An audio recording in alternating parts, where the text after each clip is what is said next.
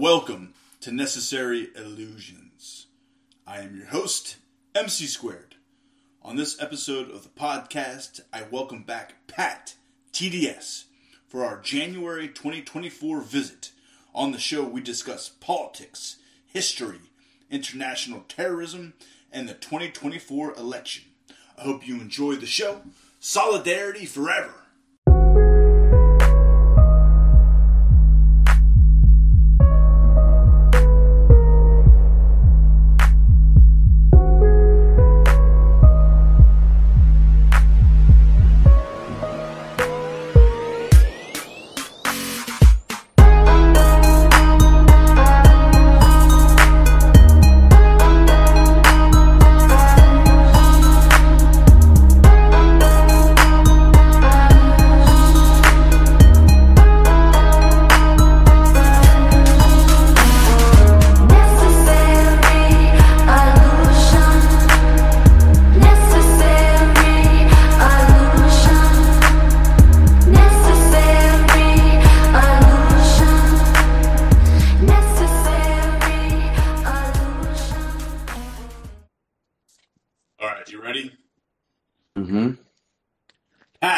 TDS, Happy New Year. Welcome back to the podcast.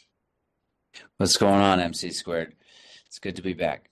You had just mentioned an Oxfam report. I had not read it, but I think it commented on wealth inequality. We are in the new Gilded Age. In fact, I think we've surpassed wealth inequality of the Gilded Age, and I think wealth inequality, I believe, is worse in America than any other industrialized country in the world, although England is quickly on our coattails. So why don't you talk about the Oxfam study?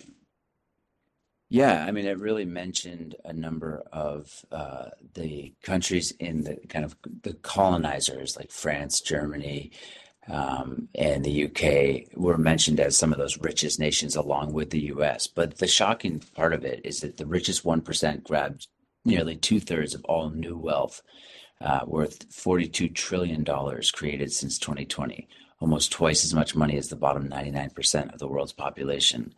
And, one of the other striking things was the fact that the top 5 earners or wealth holders in the world, Elon Musk is one of those, doubled their wealth, right? At the same time that the 50% of the poorest in the world became much poorer, right? So we're just seeing the concentration of wealth really getting, just so much worse, exponentially worse. Like we talked about offline before we jumped on the recording together was, the idea that this is the worst it's been in history. And it is because of the astronomical scale and political control on a worldwide stage at this point that those 5 folks have. Those 5, white men have. I'm continuing to go down a wormhole in research for my solo pod on the banking system. I figured I would do a couple hours of research. I must be in hour 15 or something of my research, so I only have so much time working a full-time job, trying to maintain a house and whatnot. So, and I do, podcasts 2, 3, sometimes 4 nights a week. So I wish I had a little bit more time for my research and that sort of stuff, but I do what I can. But, what I found out is just the crooked nature of the entire banking system. And it was a lot of the drive and what maybe caused the American Revolution to kind of get out of the European-controlled banking system, the predatory banking system. It's not much has changed, since that system has been instituted. There's been a couple Federal Reserves or whatever U.S. national banks. They've been ended, once by Andrew Jackson, who did a lot of horrible things to the indigenous here.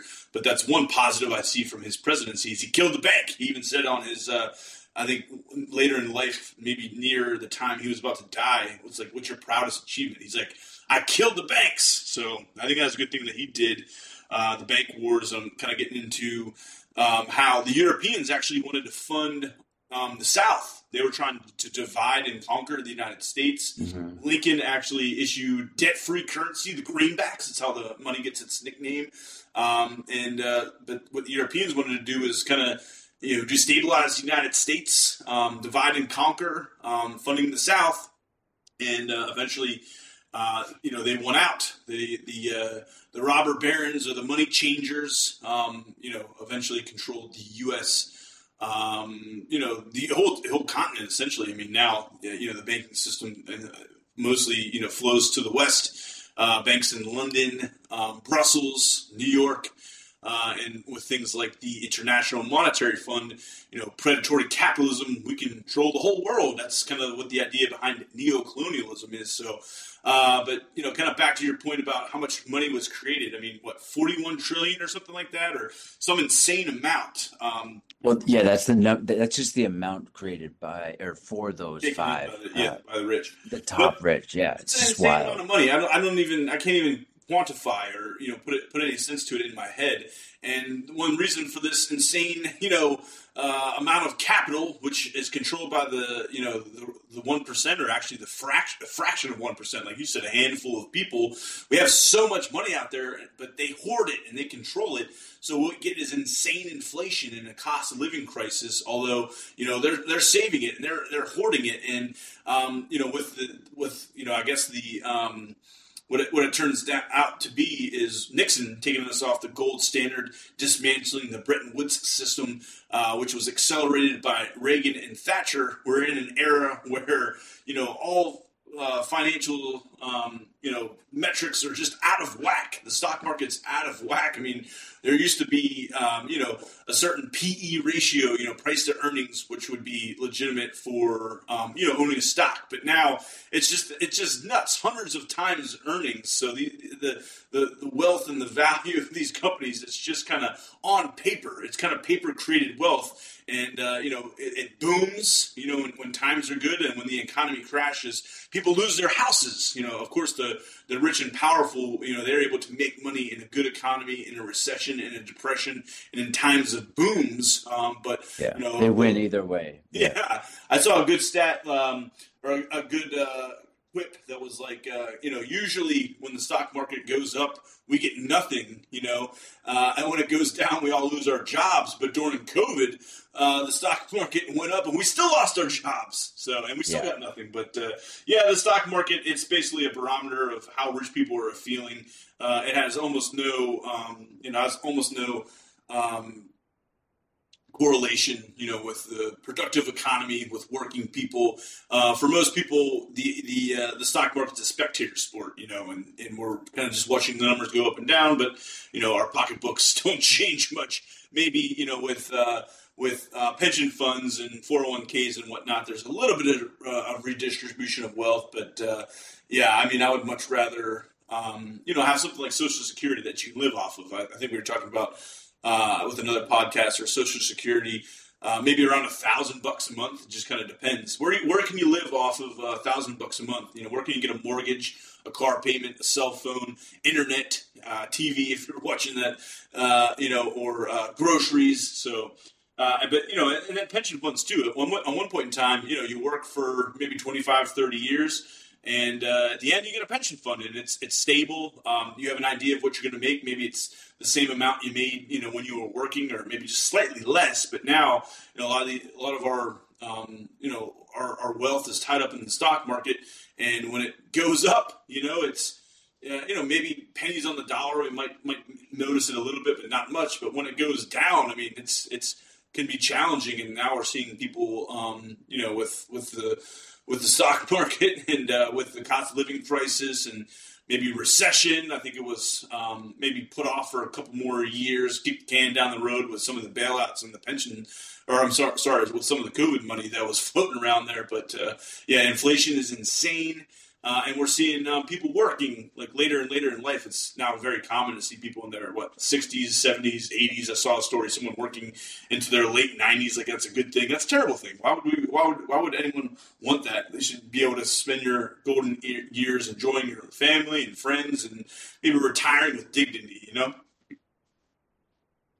Yeah, absolutely. I mean, I think that you touched on a lot of things there, and I think one of the key parts of the reason that the U.S. has hegemonic control over the world economy is because of the dollarization of the economy, which is part of, that mix that you were going through there in terms of Nixon and Reagan and the petrodollars and all those things. But what I think we're approaching is as opposed to the typical boom and bust cycle. I think we're looking at something more like a multipolar world, and what that would look like, economically, is that you might have like a BRIC nation. Lula da Silva has been talking about this for a while, and he still wants to get it going. Is that the president of Brazil have a BRICS currency, right? A currency that is a kind of an alternative to the U.S. system, which is always tied into U.S. sanctions and all these policies that the global South is pretty much done with, right?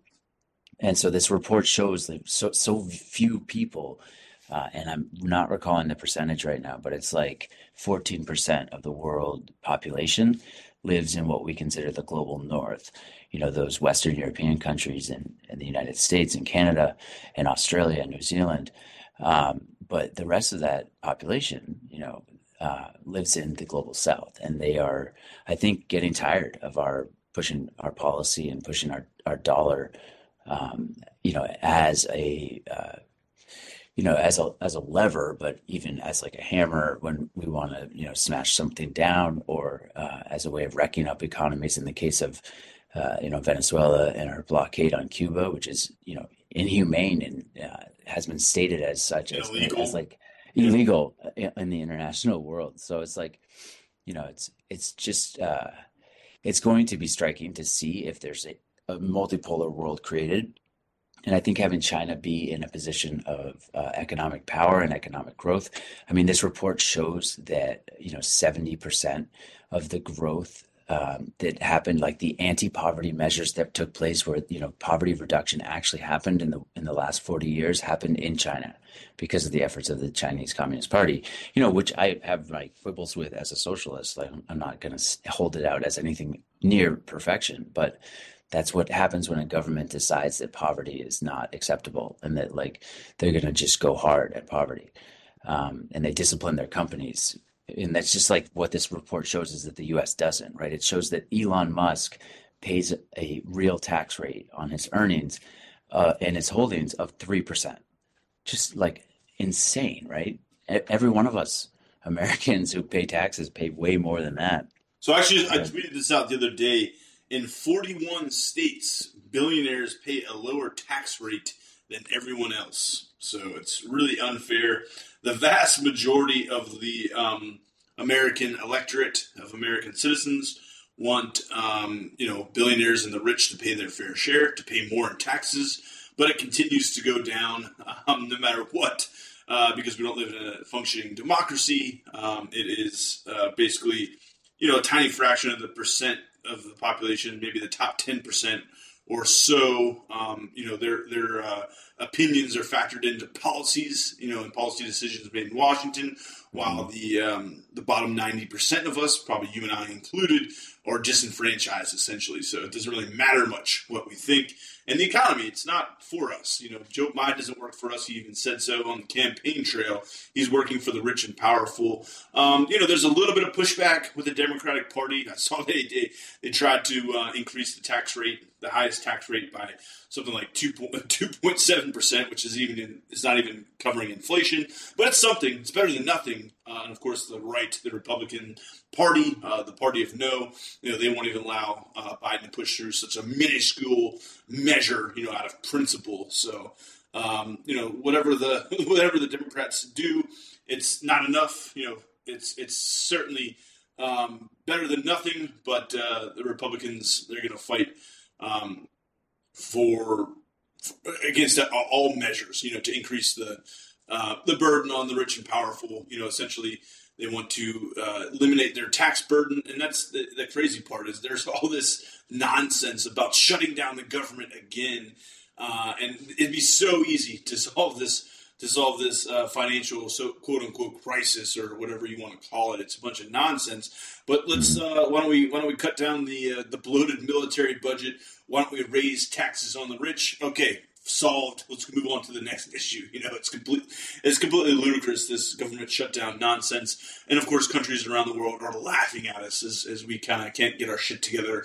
In Washington, I think we touched on this in the last episode of 2023. But this government shutdown nonsense. Every 6 or 8 months that's the Republicans play. And of course, if they ever get power, which is always their goal, they'll try to do the best they can to make sure, the government runs smoothly.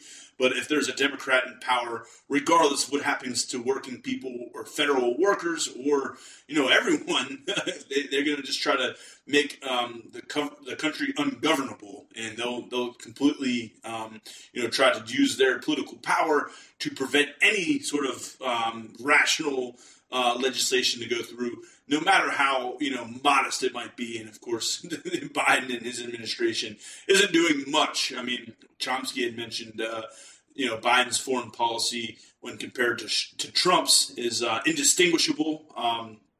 But Chomsky, and he hasn't been saying much. I don't know if he's health-wise, but he hasn't been in the public eye now for a few months, so I hope he's doing okay.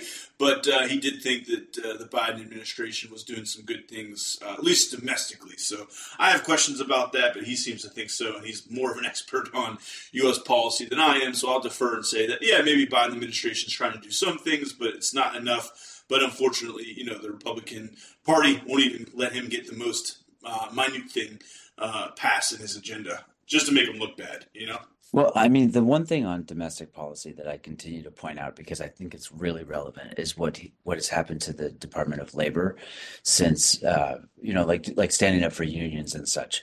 And that because Trump had Scalia's son in that position, and he was anti-union. He had been a union buster his entire career as a lawyer, and was actively trying to dismantle and completely, defanging OSHA and all of the job protections and all of the protections for unions like the NLRB. So just putting Marty Walsh, who was the former mayor here in Boston, who was brought up as a union guy, having him in that place where he was actually standing up for workers who were trying to unionize or workers who were bringing a case or whatever against their employer. Like there was finally a real Department of Labor getting back to work on that stuff. So like there are some, modest gains that we can claim on the domestic front. But yeah, I mean, it's frustrating to see how much, like you said, Biden works for someone else. Like he doesn't work for us, and he doesn't care what we think. No. And there's nothing more evident than that, in the fact that he didn't care about this Israel and Gaza thing, and just didn't really have any concept of how it was going to affect his chances, especially in like the Midwest with like Michigan, the Minneapolis, So someone came out and said this, there's a big Arab population in Michigan. I forget who said this, but they said that Biden's inaction, or I guess essentially his complicit in his aid of Israel in their continued effort to carry out genocide, ethnic cleansing, and war crimes might lose him Michigan, which is a very important state, and could tip the balance of the election. I think it was really close last election, and Trump looks to be unstoppable. Looks like he's going to easily win the Republican nomination, and I think he's going to win the presidency, and it's not going to be a good thing. I wish both, Biden and Trump would be, removed from the ballot. But I really don't think Biden is too much better, and I'm really not going to argue the side of Biden. But it does seem to me that, Biden's maybe a little bit better. He has some, we certainly can't push him very far left, but there's some things that he's open to, maybe not ending the genocide in Gaza, but, at least he tried, not very hard, but tried to do some student loan forgiveness. He had mentioned, at least on the campaign trail, about more affordable college. So, I mean, at least rhetorically, he's talking about some things that might actually benefit, the 99% of us. I don't know about Trump, but he really doesn't say much other than just nonsense and, just spewing out kind of BS. But I don't know. What about all this stuff about the removing Trump from the ballots? Yeah, I mean, Is first, that a I good just thing? Is want that to. a bad thing? Is there some merit to it? Is there some smoke where there's fire, or do you think this is just a political stunt?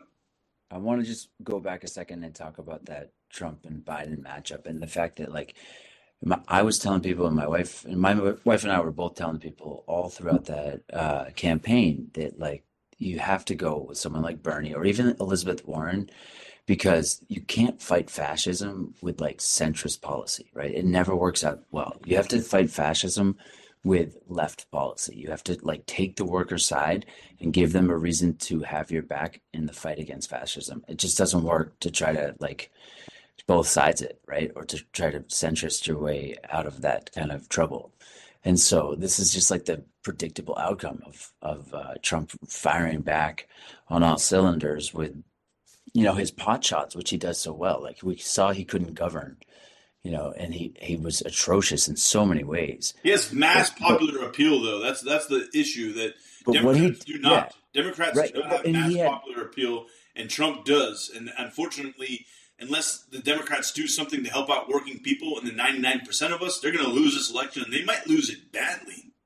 well, and he had a TV show in the US for, where he was made to look like this hero and this business genius. And that's all you need with the American public to get into their consciousness of enough people to as this like business mastermind when in reality we know that's not true.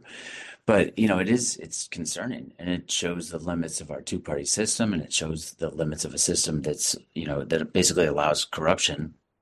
It's unfortunate, but it's also scary at the same time because, like, yeah, you can have middling Biden who's like kind of like co-signing genocide and giving political cover to Israel as they commit genocide, or you can have Trump who like is down with allowing abortion to be legal and down with like being really brutal to migrants who are just coming to the US because of US foreign policy. Like just because of our approach in the world, people are fleeing to try to get somewhere stable enough that they can raise their family. And we're allowing just the most horrific things to happen along that border.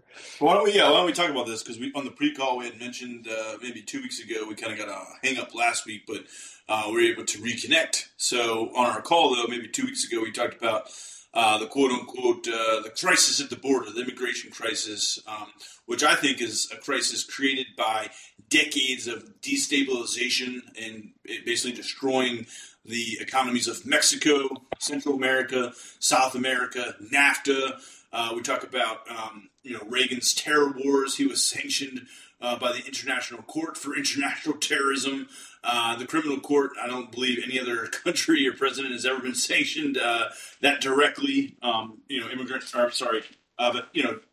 Reagan was one of the worst criminals of all time, and he was actually I think he might have coined law and justice, that sort of thing, that kind of nonsense. Law and order, yeah. Yeah, law That and started order, with that's right, yeah. started with Nixon, but Reagan definitely Okay, ran with it too. yeah. Let's talk about it, Yeah. though. Let's talk about, so No. you had some thoughts on the quote-unquote immigration crisis, the crisis at the border. What do you think is going on there? I think it's a little more than a political stunt, this nonsense about the put up the wall and all this kind of stuff. I mean, I live down here, and I don't see any danger. My friends, my family, I think these people are looking for a better life, looking for a job, looking to get here as political refugees or, try to get to safety. I mean, there's a lot of bad stuff going on with the cartel and the war on drugs, which is, again, the problem here is in America. The demand for drugs is here. The cartel is only there for trying to satisfy a demand, and if we're going to have this farcical war on drugs in this black market, there's always going to be organizations out there trying to make a buck, so, and part of the thing about the war on drugs is, and I had mentioned this on tweets before, and podcasts before, but part of the war on drugs is, you need to have clandestine operations, to kind of overthrow governments abroad, and many of which in South America, the CIA, overthrowing a slightly leftist or a slightly left-leaning regime and replacing it with some sort of puppet regime, kind of like they did in Chile with Pinochet and whatnot. But they've repeated this, over and over again, including in the Ukraine. But one way to kind of account for large sums of money, untraceable money, dark money, to overthrow governments and to perform, clandestine operations and acts of international terrorism for political gain. You need dark money, untraceable money, and what better way to get that is the drug war. So a lot of times, the CIA and these government agencies, they work together. They work together to flood, like they did in the 90s, cocaine on the streets of LA and throughout the country, which ended up, leading to the crack epidemic.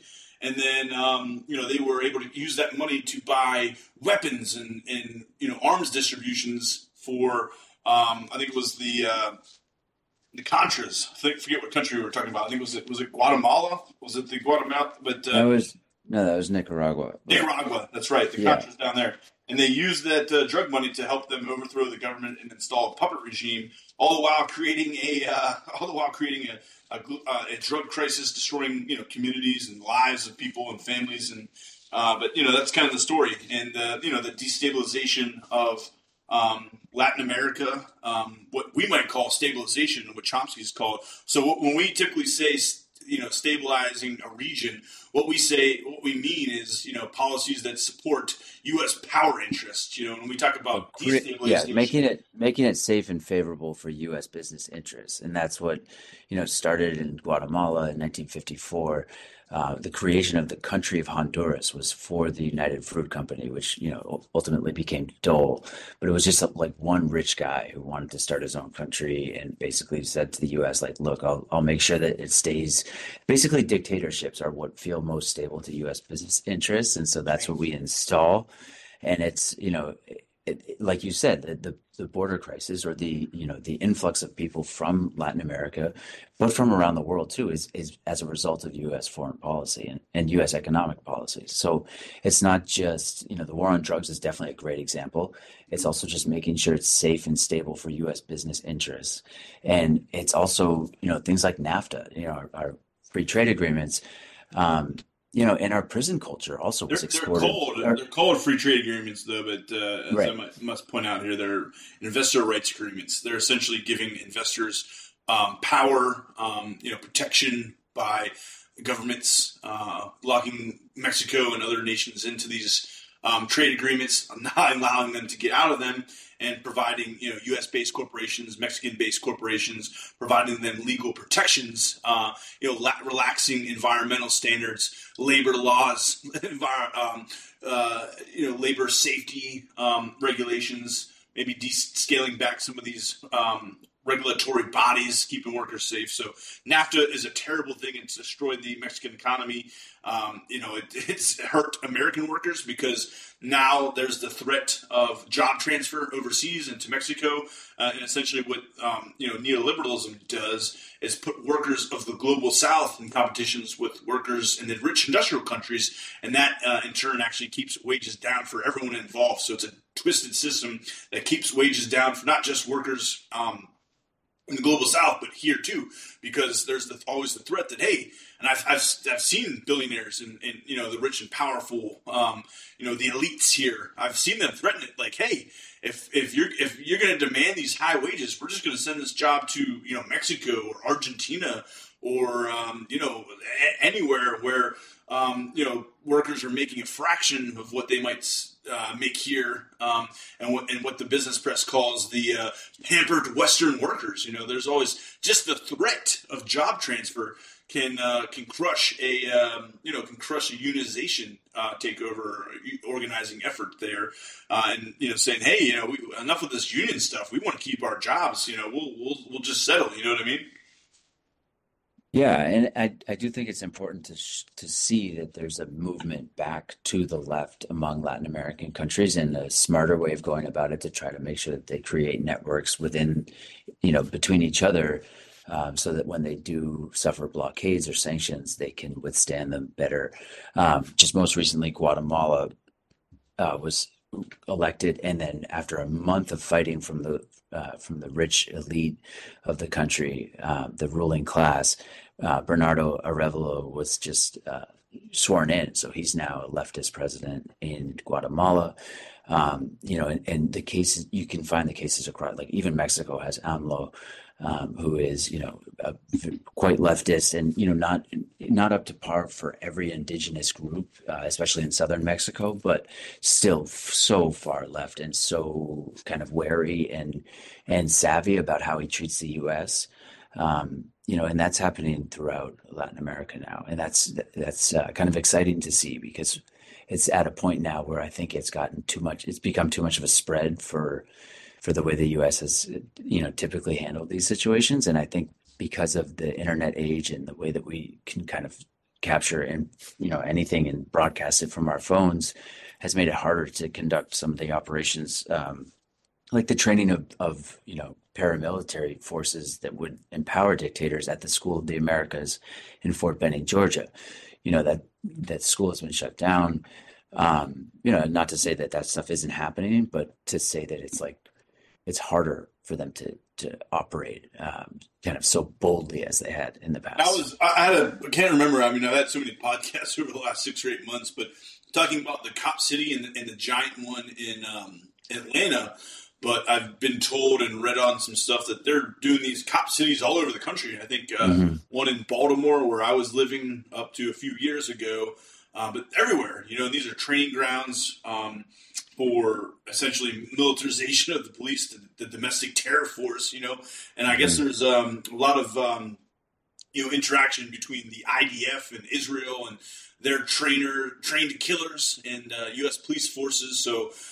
And then one thing that Israel is also, not only is it a military outpost, allowing the United States to control the world's oil supplies in an oil-based economy, but it also provides the grounds for testing new technologies, weapons, and whatnot on live targets, the Palestinians, who have no rights. They're essentially being exterminated, ethnically cleansed, and the world is sitting back and watching what is happening and doing absolutely nothing about it.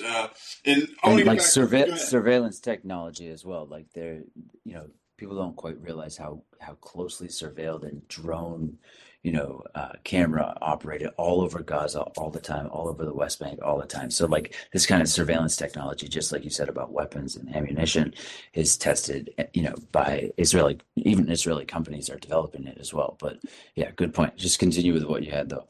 Well, it also doesn't take much time. So first technology starts as surveillance, but it usually doesn't take much time for that to become violent. So right. If you want to go back to the Obama drone wars, first we had these drones for surveillance, but it didn't take long for these drones to carry out assassinations in a global assassination campaign, which was obviously completely illegal, yet, Obama's supposed to be this constitutional scholar and this, progressive, and somehow, carrying out this drone assassination campaign, which is illegal to international law. You have to bring, people, you have to charge them and bring them to an international court. You can't just assassinate your political enemies. But instead of, Obama being, tied up with, charges in criminal court, he won a Nobel Peace Prize. Incredible. Well, that was before he even did anything at all, before he really took office, but which was kind of funny and just denigrating to the other Nobel Prize winners because it's not an accomplishment. I mean, it was an accomplishment to get elected. Okay, let me go back to the trafficking, incident in the late 1980s. This was uncovered by Gary Webb. He exposed how the CIA hired drug traffickers to sell crack cocaine in the U.S. And more specifically Los Angeles in order to traffic money to a terrorist organization, to the Nicaraguan Contras who were trying to overthrow the government of Nicaragua, and massive shipments of cocaine and causing the crack epidemic, and weapons transfers to the Nicaraguan Contras, trying to install a puppet regime that would be, friendly to U.S. power interests, the Reagan clandestine terror campaign. And later on, after this expose in the San Jose Mercury News, Gary Webb was found dead with 2 bullet holes in his head, and that was ruled a suicide. So, anyways... But you had a book recommendation. I actually got it in the mail today. You got a lot of good book recommendations. So let's see. What was that book recommendation that you sent me? I think In Stephen Search of King. Enemies, the CIA. Oh, In Search of Enemies is Yeah. super interesting, but John also, Stockwell. yeah, Stockwell. But the other one that is really good that I would recommend to listeners is Overthrow by Stephen Kinzinger, and that's just a chronicling case by case of CIA actions in the interest of U.S. business and at the expense of leftist, democratically elected leftist governments throughout Latin America. It's really well explained and well researched, and it's a really good kind of backgrounder for anyone who wants to fully understand what our government has done in the name of capitalism. And also, for me as a leftist, it really refutes the idea that every left government has failed, right? The idea that like they've just kind of failed, right? If they were such failures, why would we be working so very hard to stop them and to reverse them and to push authoritarians into power in order to quell or quash leftist movements? It's like it's kind of silly to make this claim that like socialist governments fail time after time when we see they lift people from poverty and then often they're kneecapped, by, as we mentioned at the start of the episode, a global hegemonic force in the U.S. and its ability to pull levers in the world economy to really sink a regime pretty fast because of that ability to disempower them economically, Yeah, or not directly with outright, force, but yeah, or outright blockade them, which is right. Just so Economic terrorism. tragic. I Yeah, call it exactly. economic terrorism, but yeah, either outright force and direct international terrorism or economic terrorism or, kind of neo-colonial, very stringent loans with, very parasitic, very high interest rates that flow back to Western banks. The IMF is a, kind of a neo-colonial institution that handicaps the global South with these just predatory loans and this, basically the scheme of predatory capitalism. And I do want to get back to the greenbacks and interest-free money. I think it's an awesome idea, like a decentralized bank with currency that is debt-free. And I'm reading a book. I actually read several of his books, Thomas Piketty, but he had said like this system is it's just absurd. It is insane. I think the banking system is the cause of so many problems, in the world. And you talked about, again, like trillions and trillions of dollars created since the 2020. How much of that is going into the pockets of working people? Not much, a tiny fraction. It's being hoarded by a fraction of the 1%. But I love the idea of getting rid of these predatory banks, these financial institutions carrying out neocolonialism and predatory capitalism. I love the idea of decentralized banks, getting rid of the Federal Reserve, getting rid of the IMF, and a system of debt-free currency. And Thomas Piketty actually advocated for, and I love it because he's a solutions-based economist. He's a leftist. I would say he's probably a socialist economist. I know, socialism, that's a boo word in capitalist circles, but I think it's just, confused, unfortunately, with just basic human rights. But he had advocated for, progressive tax rates. I had also mentioned earlier in the episode, out of the 50 states, 41 states, their tax code is the richest, 1%. Pay less than everybody else. How does that make any sense? The population wants the billionaires and wants the rich and wants the wealthy to pay more, but unfortunately, no matter what they think, taxes continue to go down. I think they're at or near the lowest level with the Trump tax cuts, which again Biden didn't do much to stop. But he also advocates for just kind of like debt conferences where countries get together and say, hey, you owe us $20 billion. We owe you $18 billion. Let's just throw out and let's just call it even, that sort of thing. So these like debt conferences where, we kind of get together. Unfortunately, what happens is, the rich countries, we hold these poor, countries of the global South responsible. In like Greece, for example, in that, financial crisis that they had, we destroyed their economy, inflation, and just destroyed the working class. And, it was a And very wicked imposed country. austerity measures. Yes, the Yes, austerity exactly. measures that really choke an economy because you just don't have the spending going on within your economy to kind of give it the gas that it would need within this system. Yeah, it's really it's predatory, and it is it hamstrings any type of government that wants to impose any type of social spending, to try to improve their infrastructure, whatever it may be, education system, healthcare system. It becomes much harder once you're under the thumb of a loan like that, from the World Bank. Yeah, a big chunk of it Or just goes to interest. It just goes directly to these yeah. financial institutions who do absolutely nothing, to stimulate or do no good to the real economy. If anything, they harm the real Mm-hmm. economy. So they're just making interest off the top. And countries have to kind of keep printing more and more and more money Right. just to pay off the interest from the last loan that we took out. So I definitely think, though, having done this deep dive, part of the revolution was to try to get out of that European colonialism, that economic system dominated by European elites. And once they started a federal bank here, it was modeled completely after the Bank of England, which is what the founding fathers, they're so called, what they wanted to get away from.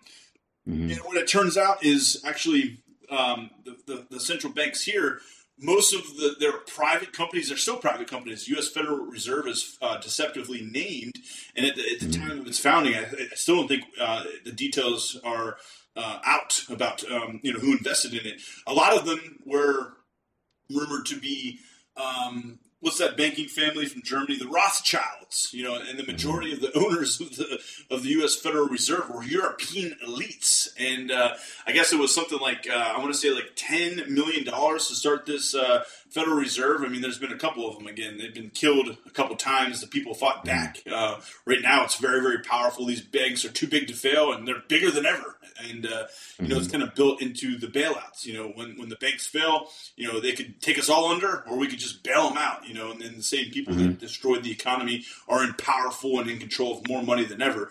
But what happened was they needed like 10 million, I think, something along those lines, to start this bank. And what happened was the federal government gave them 2 million, and thanks to fractional reserve lending, they were able to loan money to themselves at no risk whatsoever. So the only money that was put up was by the taxpayers, and the people that were the quote unquote investors had a risk-free loan because they just loaned it to themselves, and once that was paid off, they could just collect the interest. So a very, very deceptive scheme that I think, a lot of the issues, I'm in opposition of corporations for sure, and certainly against private ownership of, corporations. The Federal Reserve essentially loaning, money to the federal government, at interest. And I think it's one of the reasons why, we're just kind of this continuous, endless cycle. And I think it's why, we're in this cost of living crisis, and inflation is out of control. And, more and more and more money is just hoarded by these rich and powerful people. That means nothing to them. $21 trillion, $17 trillion, $5 trillion. I mean, is there, at that point, with so much money, do you even notice a difference? I mean, it's more money than you can spend in several generations and several lifetimes. You know what I mean? Yeah, and your mention of the way that the Federal Reserve was created, it brings to mind for me, you mentioned in the pre-call, wanted to talk about Martin Luther King Jr. And his quote just stands out as such a great summary of that system that you talked about being created, and the idea of socialism for the rich, socialism for corporations, and rugged individualism for the rest of us, right? And so we're all meant to think that it's this like dog eat dog world, and it's all about who does who works the hardest and is the cleverest, somehow makes it to the top. And it's not a meritocracy like that. It is in fact like, a certain person's game, and you're just those people are just playing it. And we're not really involved, and I just think people like Martin Luther King Jr. have done such a good job calling it out and bringing attention to it and pushing back against it, and kind of raising people power to the problem. Yeah, I think you mentioned too, the question. He started to talk about the economic system. A lot of people were in favor of him calling out, racist sheriffs in Alabama. But once he started to attack the economic system, people in power really started to take notice. So when he had said something like, why are there 30 million poor people in this country? And, you always have to remember that he was killed trying to organize a sanitation workers strike in Memphis. So that's when he was taken out. So, I think he was did a lot of great things for the civil rights movement and equal rights for minorities and blacks and that sort of thing. But you also have to remember that he was also pushing for the working class, working people that were struggling. And I think that's when he really got on the radar of the rich and powerful. And I think that's when they, really wanted to stop him, because it's one thing to address racism. I think the majority of the population, realize that outright racism is bad.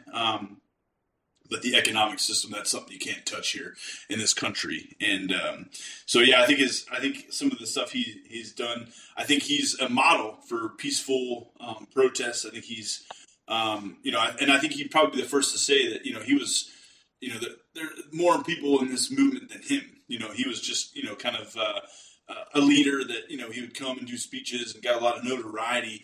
But I think, throughout history, the most important people, the people that really struggle are their names are never, written in history books. So, that's, I think, what it takes. I think, coming together, solidarity, organizing people with the same goals as you do and trying to change things, because alone you can do nothing, but together we can really make an impact. And, when we finally come together and organize and protest, people like Martin Luther King and, other Eugene Debs, other leaders throughout history, they can kind of get that front page publicity, but the hard work is, done by, people that will probably never know their names and that sort of thing.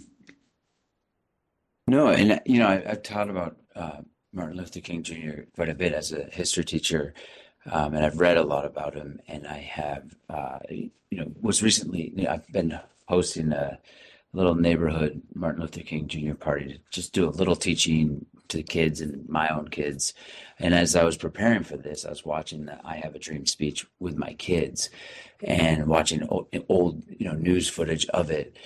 And one of the things that struck me was a lot of people were wearing hats or pins or signs, and the sign said full employment. Right. And so the version that we've been given of Martin Luther King Jr. is of, a sanitized kind of liberal ideal version of him.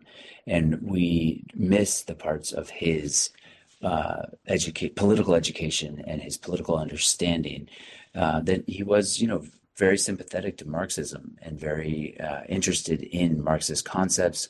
And so full employment is a concept that's, embedded within communist organizing and has been typically found in places like the Soviet Union, where you've got a jobs guarantee. Everyone who wants a job has a job.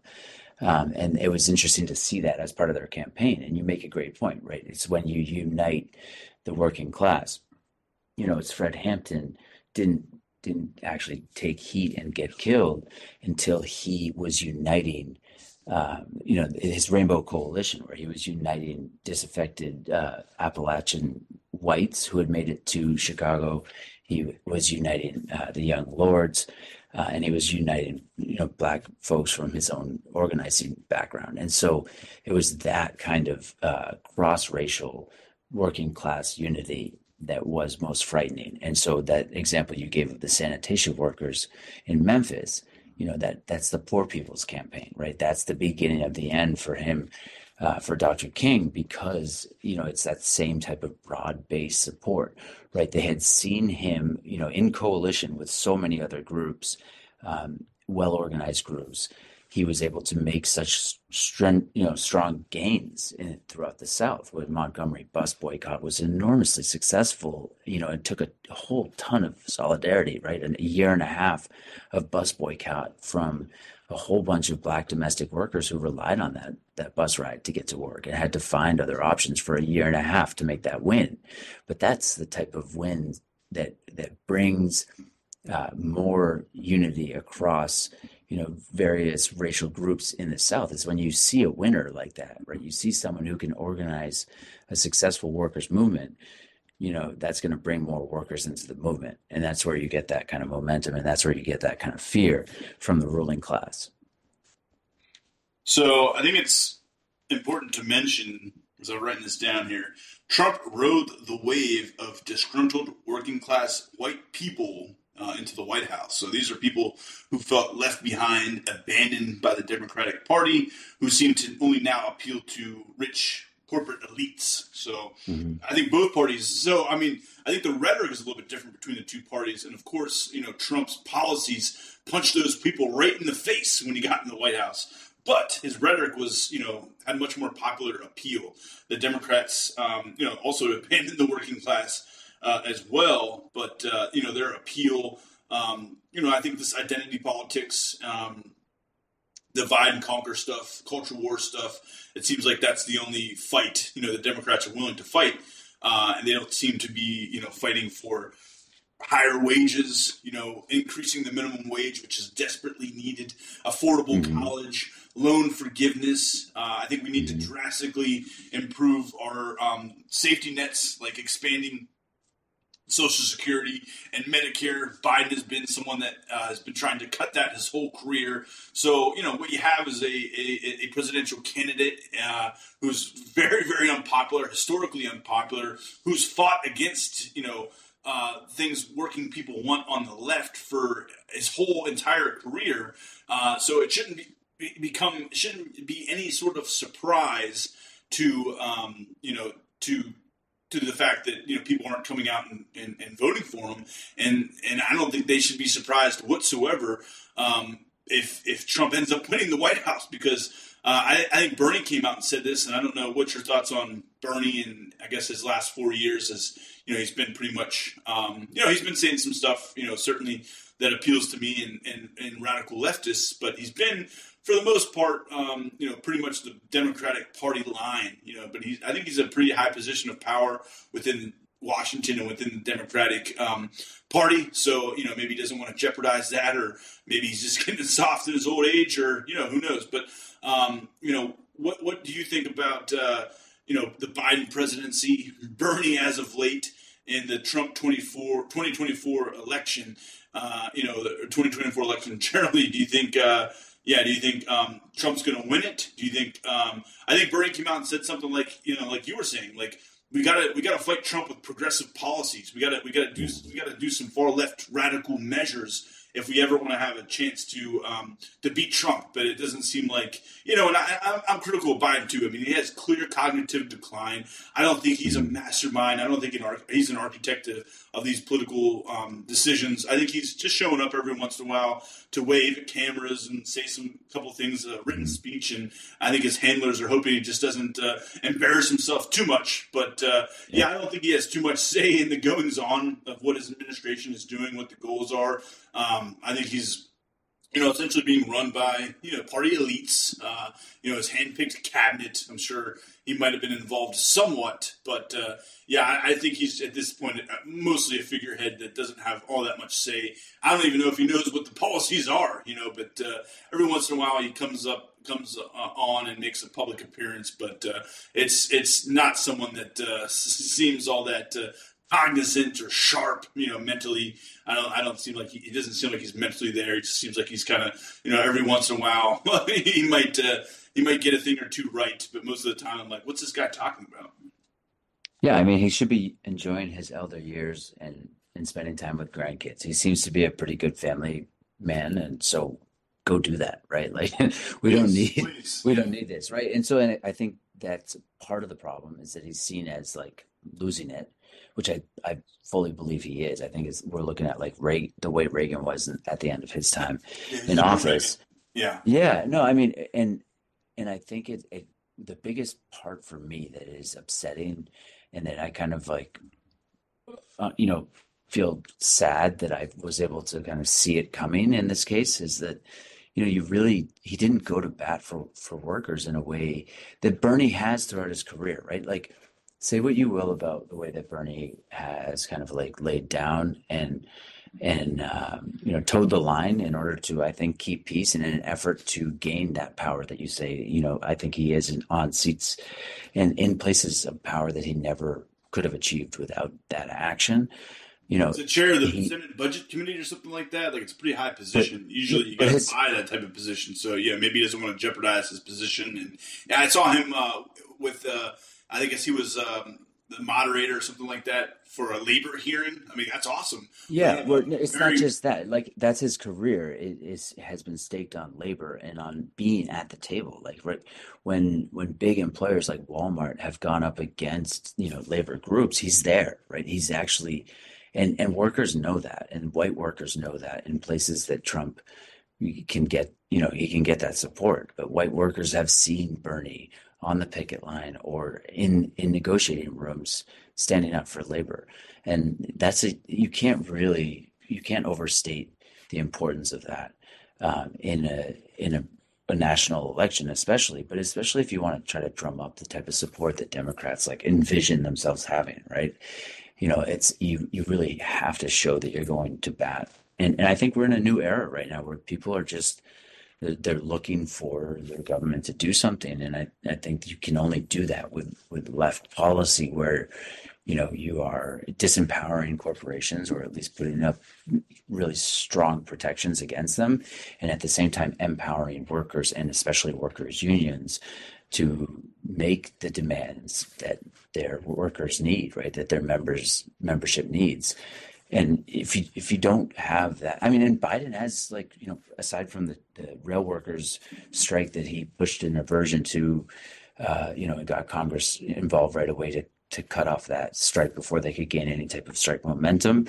Um, he did show up on the UAW picket line, and I was just going to mention that too. Trump showed up that's in Michigan. He went to a non-unionized plant, a corporate-controlled plant, and Biden did go to the UAW picket line. So that's maybe reason enough to prefer these two terrible candidates. To prefer at least Biden a little bit more. It does seem like at least publicly he wants to appear like he's fighting for working people. Trump's not even going to make that. I mean, he might go to the state, but he's not going to go anywhere right. near a UAW picket line or anywhere near a unionization organization campaign, right?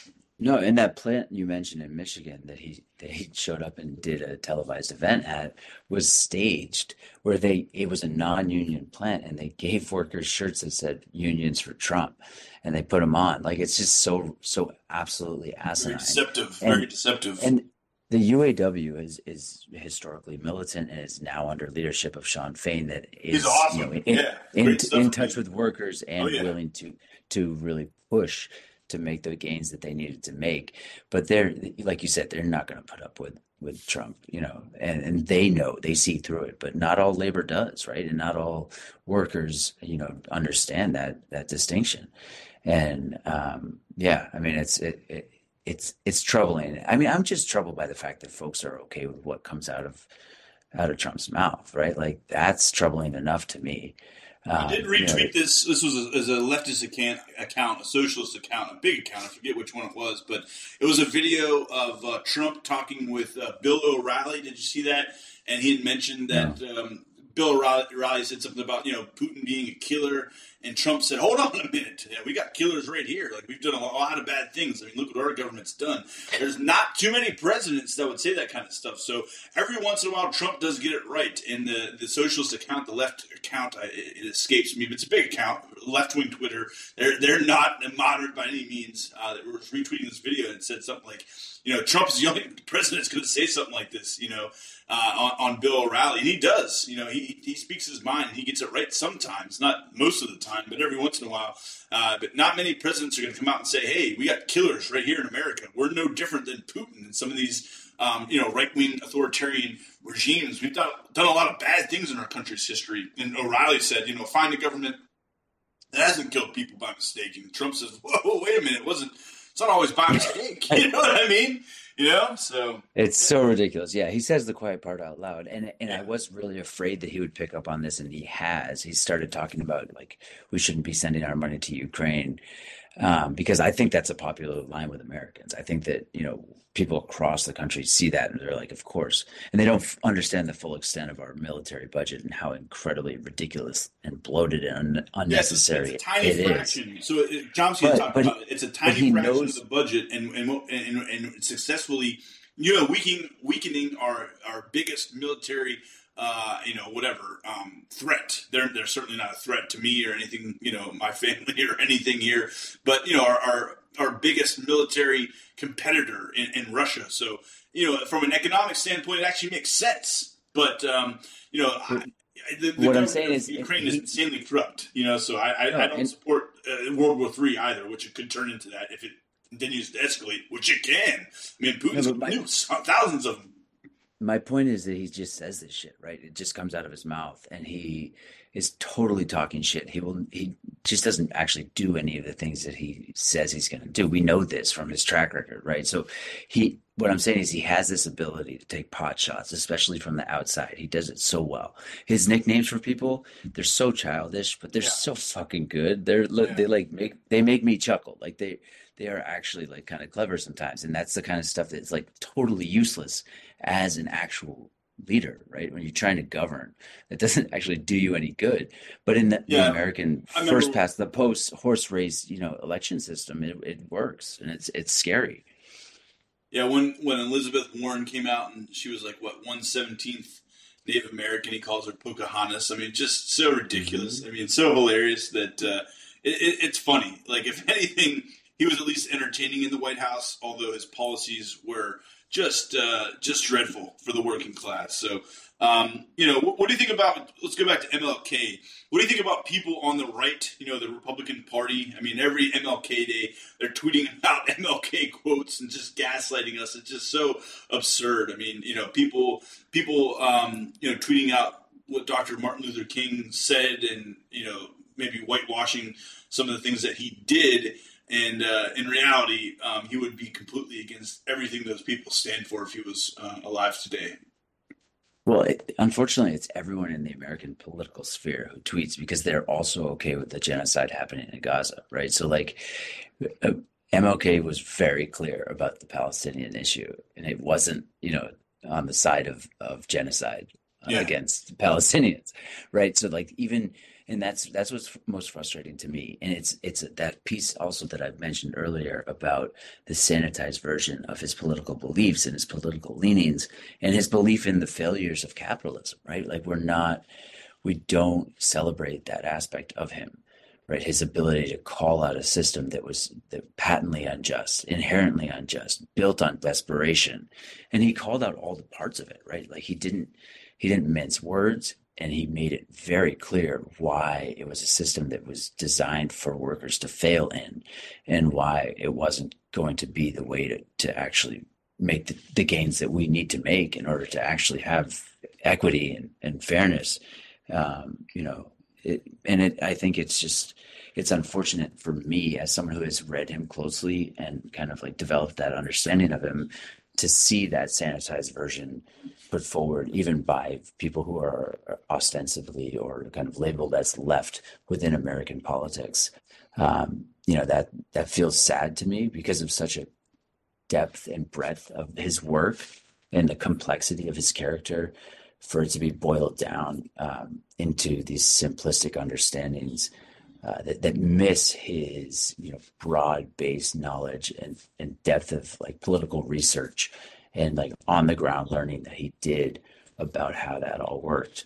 That I find that frustrating. It just as much as you make a great point about people on the right, like get his name out of your mouth. It should never come out of your mouth because you are actively working to undo and increase the problems, undo the gains he and his cohort made, and just make things worse, exacerbate inequality that he fought so hard against.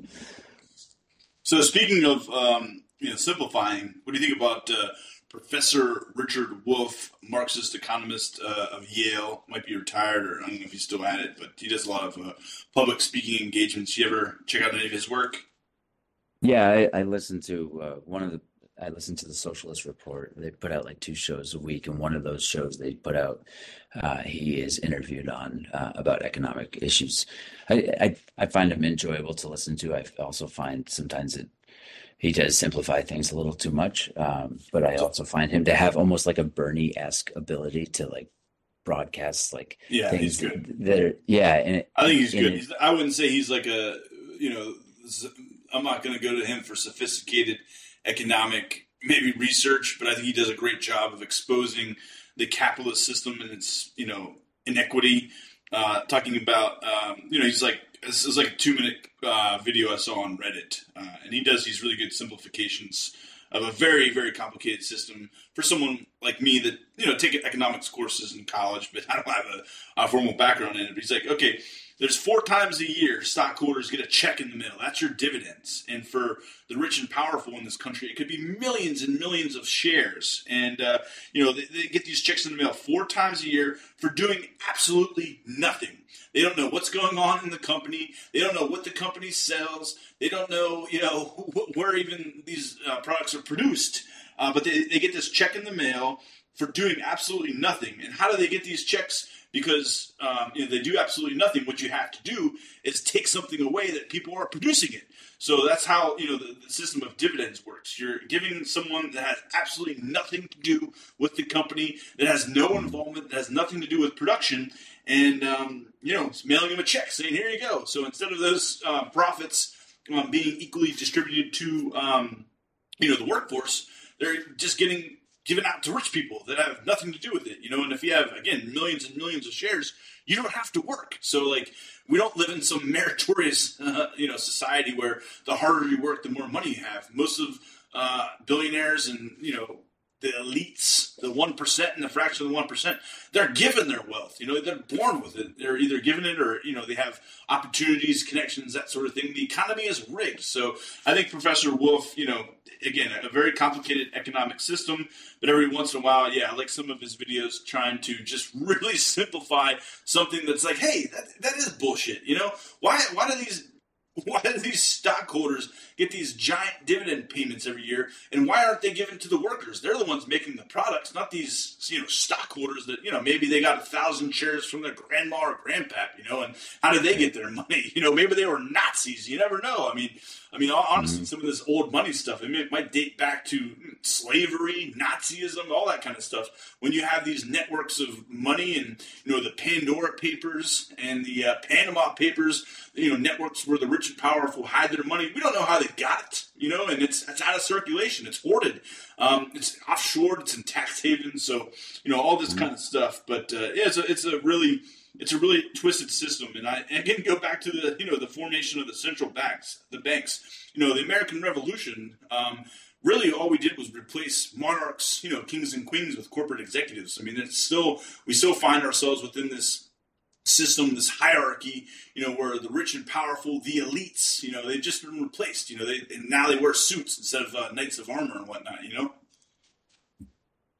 Yeah, you went through a lot of things there, and I definitely, as you do, a lot of this harkens back to Marxism for me, especially in the idea of kind of economic rent, what he called economic rent, and that is the concept of folks that you mentioned who are collecting a dividend just because of what they were born into, right?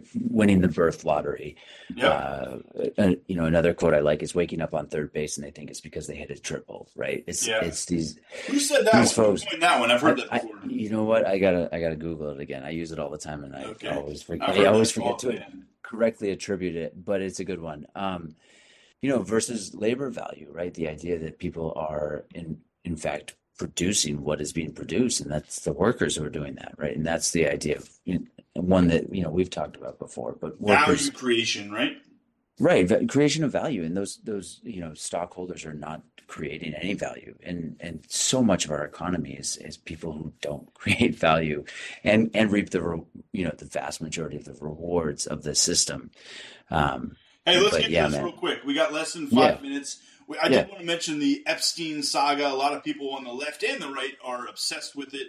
I guess this network of, elites, supposedly, network where Epstein was, involved with these people of wealth and power and status and all that sort of thing.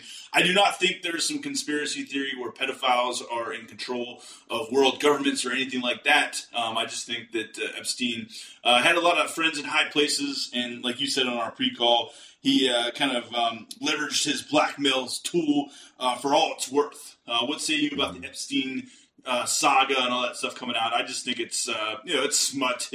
It's something to talk about. It's gossip, but I don't think that there's too much fire to the smoke. I think this guy was a creep and had a lot of friends in high places, but I don't see some conspiracy theory where, pedophiles are in control of society or world governments and all that sort of stuff.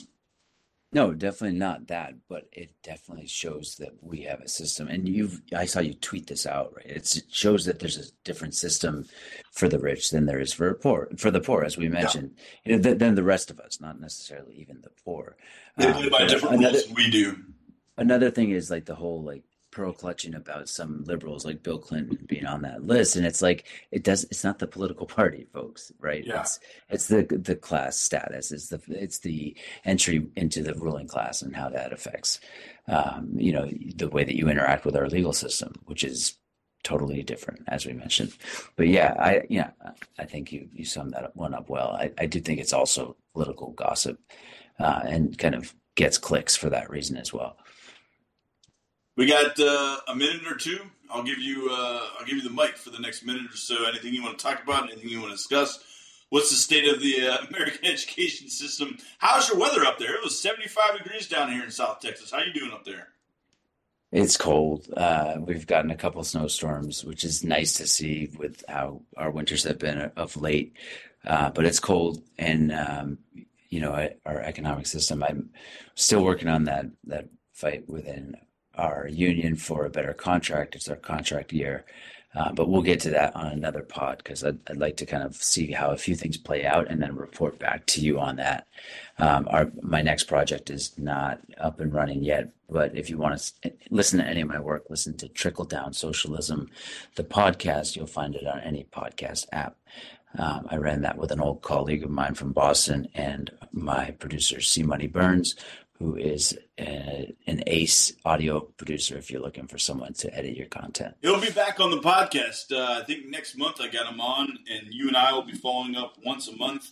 I also have anthropologist Paulette Steves coming on the show. We're going to talk about the Clovis theory and the indigenous archaeology of the Americas and why she called it career suicide. I know you're a history buff as I am as well, so perhaps after I talk with her, you can listen to the pod and we can talk about the Clovis theory and why it's now debunked and I guess the rich history of the Americas, and it seems to be a lot deeper than maybe 10,000 years. So we're still, I guess, making new discoveries all the time about the founding of the Americas, the discovery of the Americas. We've been here a lot longer than many people think. Anyways, over and out, my friend. Thanks for stopping by. Peace. Peace, man. Thank you.